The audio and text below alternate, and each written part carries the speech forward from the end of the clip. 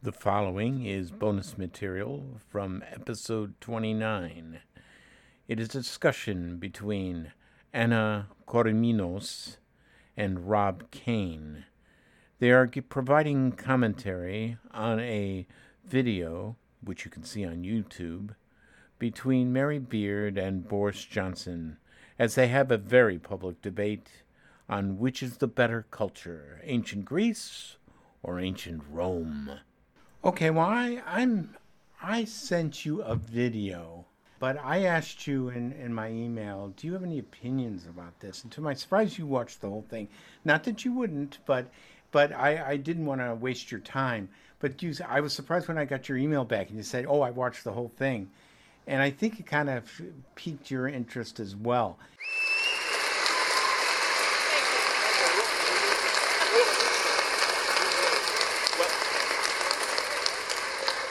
Welcome all to what is going to be an extraordinary evening. We've all played those kind of parlour games, something versus something.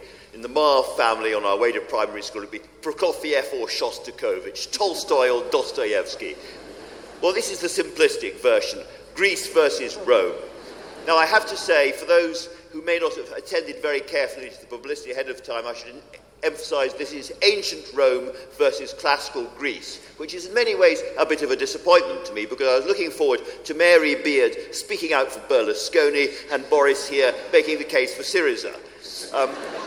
I sincerely hope there are many Greeks and Italians in the audience. Put your hands up if there's any Greeks or Italians in the audience. Just a few. What I really want to know is whether you change your minds and go for the other guys halfway through this debate.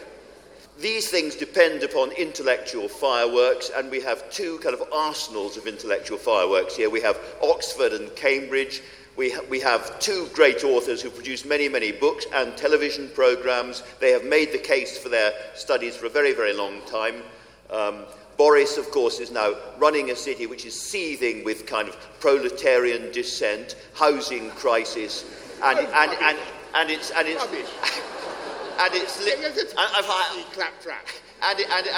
leaders spend a lot of the time stabbing each other in the back. So, but that's why he's going for Greece, of course. At any rate, it's going to be a very, very enjoyable evening, and it's going to be tightly structured in terms of time. Boris is going to speak first, and you're going to hear some extracts from writings that he has chosen, and then Mary is going to speak, same kind of thing for Greece. And then they're going to go head-to-head. At that point, you will hear the verdict of the vote that you took as you came in. And the idea is to see which way you voted as you came in, and whether our two speakers have been able to persuade you to change your minds, and therefore what's happened by the end. And you'll get plenty of time to ask questions. I would ask only three things when you ask questions. Stand up, wait for the microphone, and be terse. All right. Without more ado, Boris Johnson, making the case for Rome. Thank you very much. Good evening, ladies and gentlemen. Good evening, everybody. Good evening, everybody. Good evening. Well, it is no exaggeration to say that the answer to this entire debate can be found in the first scene, the first line, and indeed the first word of the greatest poem ever composed, the fountainhead of Western literature, which is, of course, the Iliad of Homer. And what word does it begin with? Meinin. That's right, Meinin Aedes Theia Pelea Achilleos. Sing, goddess of the wrath of Achilles, the son of Peace. Do you have any comments about that debate? I do, yes. I did watch the whole thing, and I think I may have even watched it twice.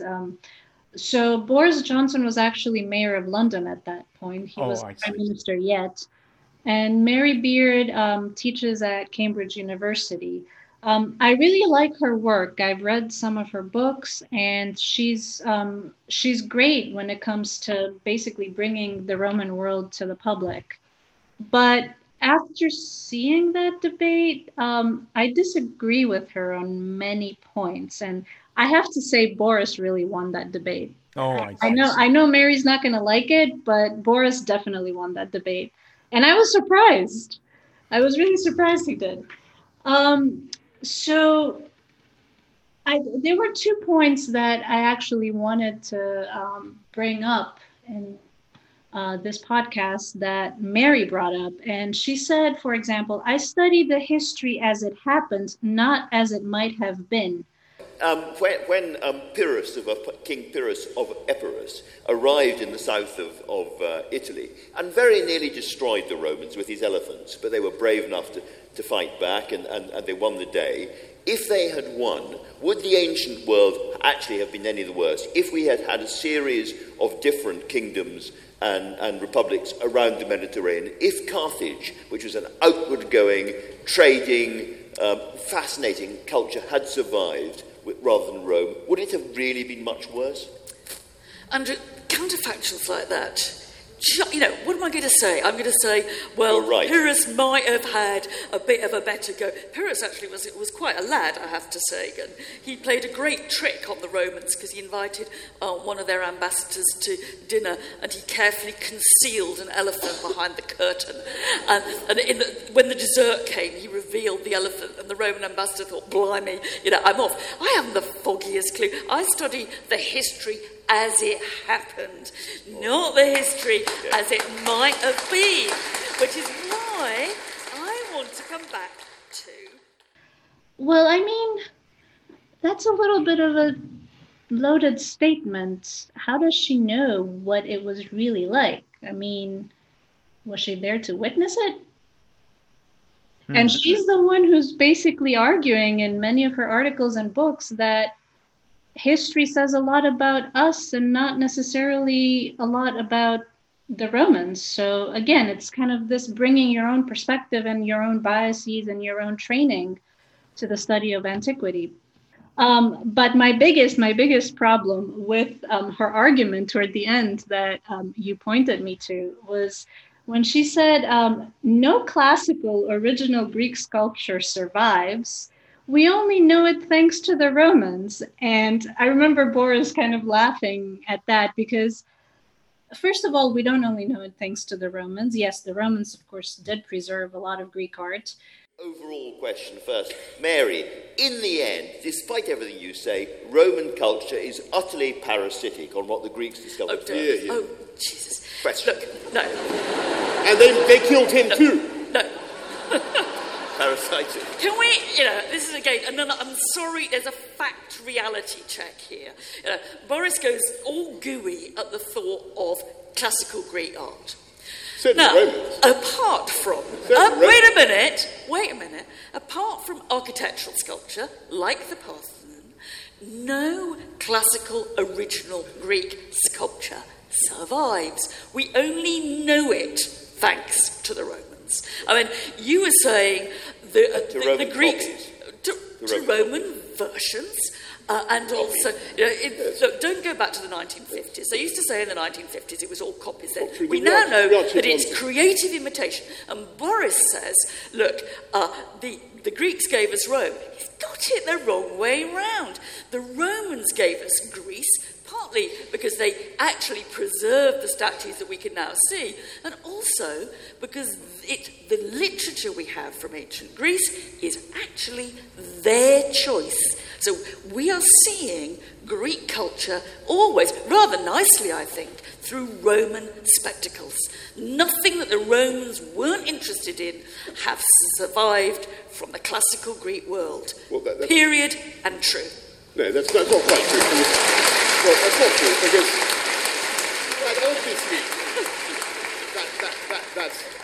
that's obviously untrue, because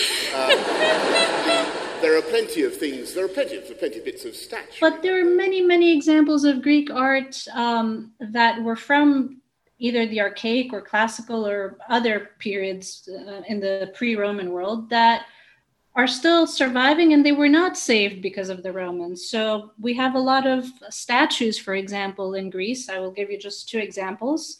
So the Zeus of Artemision and the charioteer of Delphi, they're both bronze statues. They were not saved by the Romans. I mean, the Romans pillaged Delphi. They could have taken the charioteer away if they had even seen it, because some of these were underground as well. The Zeus of Artemisium was found in the sea. So the Romans probably never saw it. And then we also have, what she forgot to mention, a ton of material that came from graves, which neither the Greeks nor the Romans would have actually seen. So if most of the material in Greek museums that comes from the classical period, or at least, a high percentage of it comes from graves, the Romans never saw it. So how could the Romans actually have just preserved Greek art? And it's thanks to them that we know everything about Greek art. It's, I think Boris could have caught her there, but he didn't really say much. Well, what did you think? What did you think of the debate? Your points that you brought up in the debate, when she made that broad statement about that there were no examples and that everything we have is from the Romans, from my reading, I thought, well, God, I got to shelf a whole bunch of examples. Yes. What is she exactly is she talking about? What about new discoveries? That you talk about stuff underground, and I was starting to write it off as they were trying to push for entertainment. They were, it was one side takes one side and one side the other. I was a little surprised that she believes that. And now maybe she doesn't. Maybe it was done for entertainment's sake. But I don't think so. I don't think so, because she knew that the audience had a lot of members of, the public who were Greek or scholars. So I don't think it was meant for entertainment, because it's surprising. And to me, but scholars make mistakes all the time. I mean, it's not anything against her, but it was kind of a loaded statement to make. And it's one of the reasons I don't let my students to basically watch that debate, because there's a lot that's debatable, let's just say, about the actual debate. But then again, she also forgot to mention that there's a lot of material from Greek history that was from even before the classical and archaic period. So what about the Mycenaeans, for example? Even the Greeks didn't know enough about the Mycenaeans, because most of the material that we have in museums from the Mycenaean period today was underground in the classical and later periods. So again, like, where do you draw the line? Like, how far back does Greek art and Greek architecture go in Greece? I just think there's more discoveries to be had, and I think we haven't dug up everything. I wouldn't be surprised if something extremely valuable comes up from underneath the ground. Not just valuable, but something that will explain a lot further. Where someone says that all the writings from ancient Rome, we only have 1% of all the writings that ever took place. Well, if we only have 1%, that's very small. That we might discover something that will just change our perceptions if we discover it. And I remember an NPR ad where they went into a trash dump in Egypt, and they came up with a poem of a Greek poet that they thought was lost. Sappho, I think. Yeah, you're right, Sappho. Yeah. And they were able to draw it out. So out of thousands of years, in a trash heap because of lack of oxygen, this thing was sitting there. So I just think it's amazing. We've barely scratched the surface, really. There's just so much there to be discovered, and also to be reinterpreted as well. That's also very important. So new generations of scholars will reinterpret older material.